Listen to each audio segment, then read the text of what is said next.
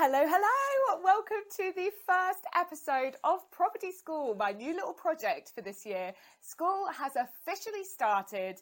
A brand new term at Property School. You're my student, I'm your teacher, Lexi Carducci. I'm your property fairy godmother.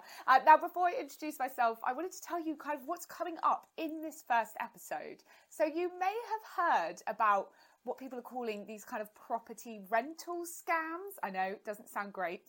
So I want to tell you how to avoid them because it's such an awful thing to happen. And these people are clever, believe it or not. These scammers are clever. They know what they're doing.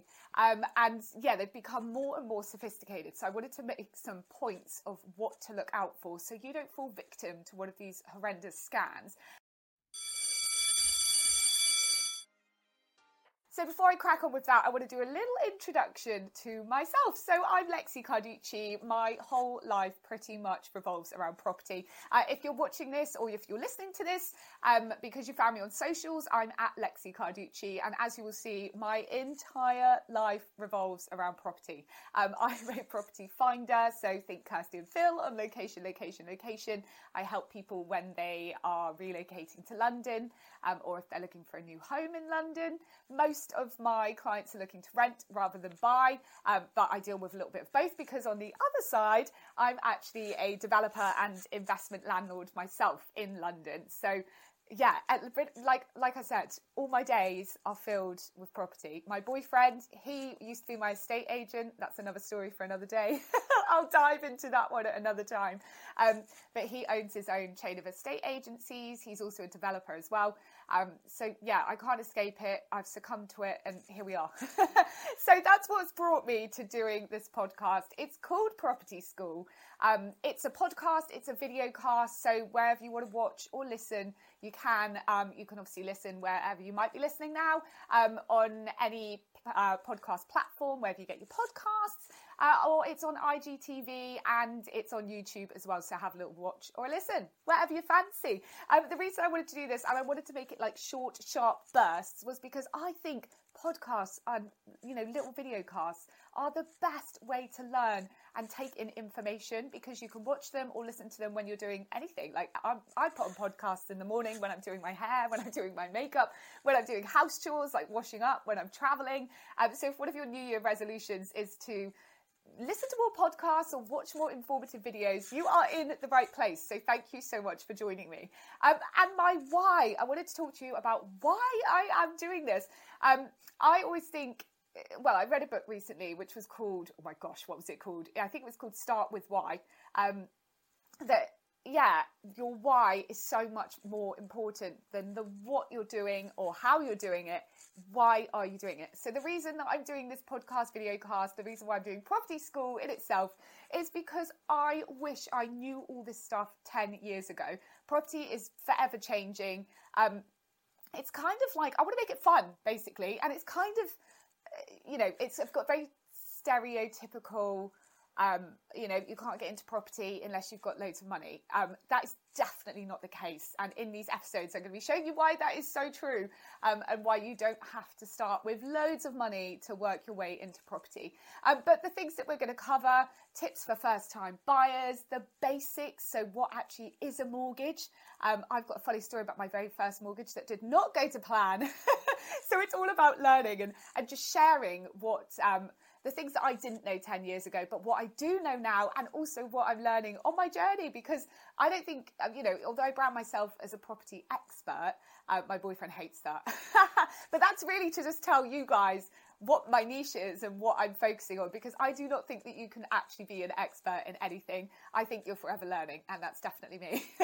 So going back to what we're going to cover, basics. What is a mortgage? What is stamp duty, land tax that you may have heard thrown around?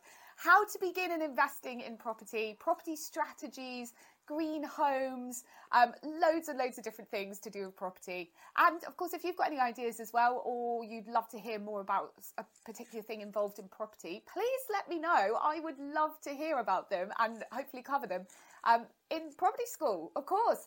So another little note is to get revising, okay? So listen very carefully or watch very carefully, depending how you're listening or watching, because at the end of every episode of Property School, I've got a quiz for you. Yes, you're going to sit down and do a little test. Because for me, I learn by doing. So yeah, I'm going to be testing you at the end of this, okay? So this episode is all about how not to get scammed by landlords. And if you're listening to this, I put landlords there in inverted commas. People that are pretending to be landlords. There have been so many of these recently. Last year, BBC News reported that Action Fraud discovered 4,300 people had been conned out of £6.4 million, which is just mad. There's multiple stories that you might have seen of these scams of people paying deposits for a property that isn't actually on the market. They've been finding these adverts on Facebook Marketplace. There's been fake Airbnb links. The people that are pretending to be landlords have kind of created stories of why they can't show the property. And most of them are using the current situation that we're in, also with COVID, as an excuse that they can't actually be present at the property or you can't go and view it. So these are all alarm bells I'm going to teach you in this episode to watch out for. And then basically these poor people that have been scammed would turn up at the property ready to move in, and then the actual owner of the property will kind of be like, what are you doing here? This place isn't for rent. So, and then of course they're like, damn, I've been scammed. Try and get back in contact with the scammer, and of course they've disappeared into thin air. So it's a nightmare, and I don't want this to happen to any of you. So some of the stories that you might have heard of, someone in Northampton was left £1,490 out of pocket. Similar thing happened to someone in Stoke-on-Trent who was conned out of £1,000. And then there was a teen who was scammed out of £1,000 for her dream property in Leeds. And it's such a shame, because moving house should be so much fun and not stressful. But I do appreciate the current market situation right now, particularly in London, is chaotic. It's madness. And stay tuned in another episode, by the way, because I will be covering how you can kind of make sure you're first through the door and how to go about the rental market. So I will be covering that in another episode. So like I said earlier, these scammers have become so much more sophisticated. They're doing things, and I don't want to go into too much detail here because I don't want to give people ideas, but they're doing things like using pictures of old properties online, or they're using things that are advertised on the sales market, but they're actually stealing those pictures and then pretending that that property's theirs and that it's for rent.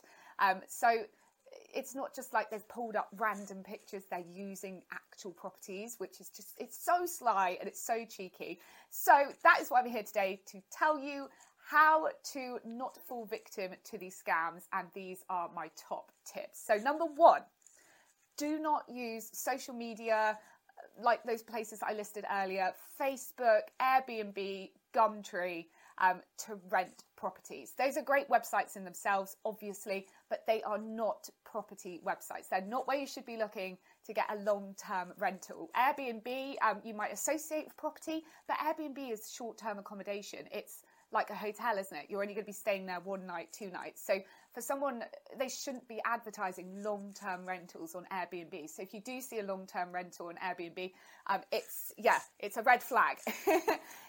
So the way around that is to use legitimate estate agencies. And you might be thinking, well, how do I tell if they're legitimate? What is a legitimate estate agency? And these are all questions that you could be asking if you are unsure. I mean, obviously there's all the big corporate agents that we've all heard of, your Savills, your Knight Franks, your Winkworths. They're all reputable, aren't they? And you've heard of them before, but you might be using a local estate agent that's only got the one branch, and that's great in itself because a lot of the time they are area specialists or specialists within their field, which is a brilliant thing.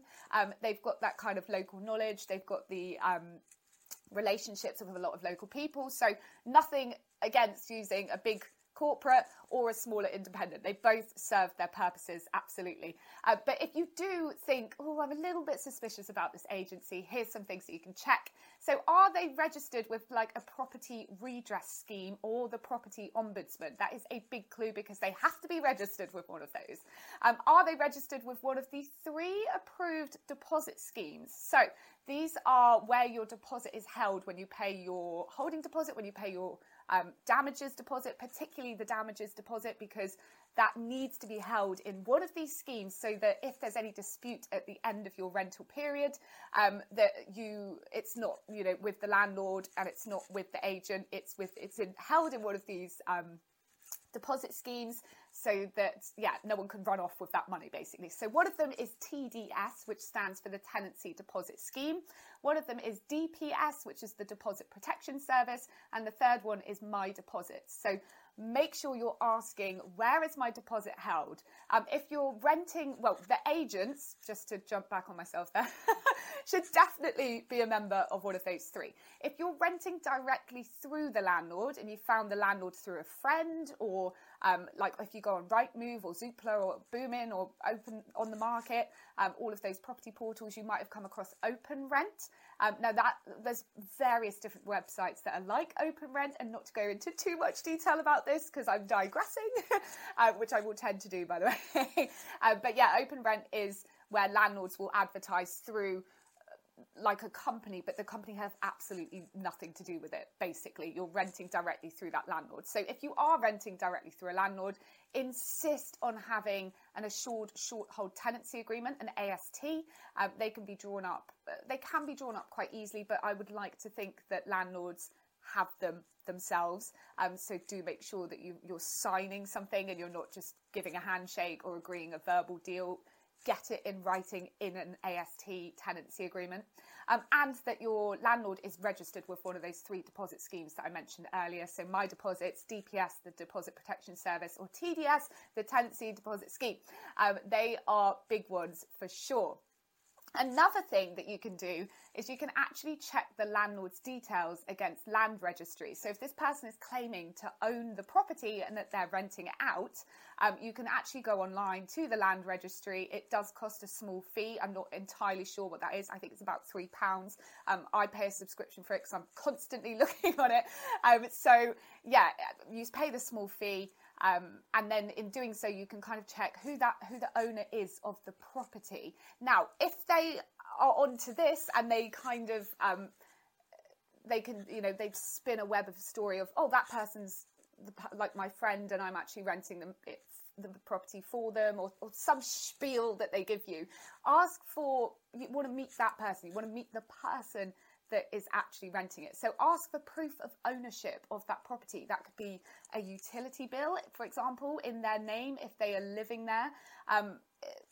It could be various other things that you ask for. But my main thing that I want to hammer home is that if you ask these questions, it will at least put them off. They will be on to you knowing, okay, this person knows a lot more. They're going to be hard to scam. I'm getting a lot of questions, and it should put them off. So please make sure, as a general rule of thumb in the property industry, ask questions. You have to. And another point is always view it in person. So when I was describing these stories earlier, the majority of them did not go and view these properties in person because the landlord, again in inverted commas, is saying, oh, I've got COVID, so you can't come and see it, or because of COVID, I'm not actually going to be around, or I'm abroad and I can't get back because of COVID. But then they'll probably spin some emotional story of, oh, I really need the money, or I don't know. They will give you something to pull on your heartstrings, I'm sure, because that is normally involved in a scam deal, isn't it? But yeah, please make sure that you always go and view it in person. That is a big thing, because you want to make sure it matches up with the picture. You want to make sure that person that you've been talking to is actually the landlord and that they've got the keys to the property. Do not ever pay anything before the viewing. After the viewing, the usual steps are you pay a 1-week holding deposit, and then you go through all the referencing, and then you pay a 5-week damages deposit, which is held for the duration of the tenancy, and then that should be returned to you in full, subject to any kind of major damages, like you've punched a hole through the wall. Obviously, fair wear and tear is a different matter. I'm going to go through these points in more detail when I go through the rental process in another episode. But your first month's rent up front is also paid before you move in, minus that initial 1-week holding deposit. Okay, lots to take in. I know you can go back and listen to this again though if you need to.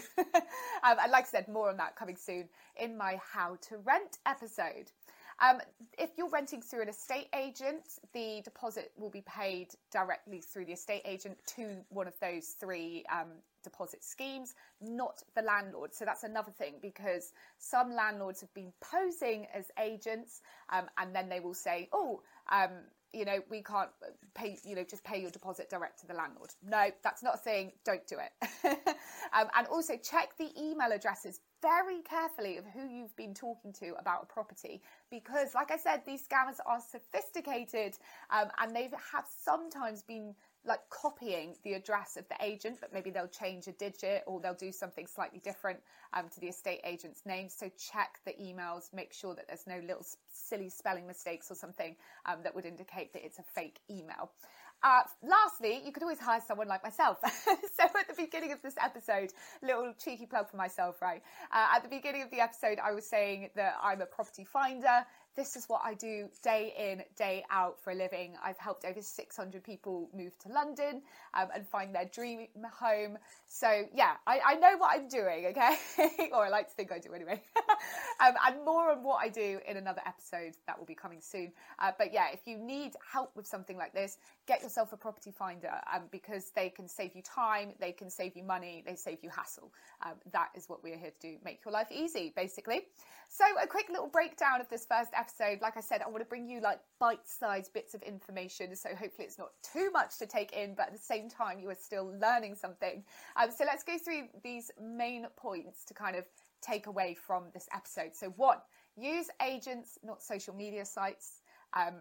2, check where deposits are held, and if necessary, who owns the property or proof of ownership. And 3, visit the property. Make sure you go and view it. And ideally, again, normally you would be viewing that directly through the estate agent or whoever is claiming to be the landlord. And again, you can verify that proof of ownership with the land registry or asking them for proof of ownership. Like I say, general rule of thumb in property, ask questions, because if someone is doing something that they're not supposed to be, they will be put off by the fact that you are asking these questions. So hopefully you have got those questions from this video or this podcast.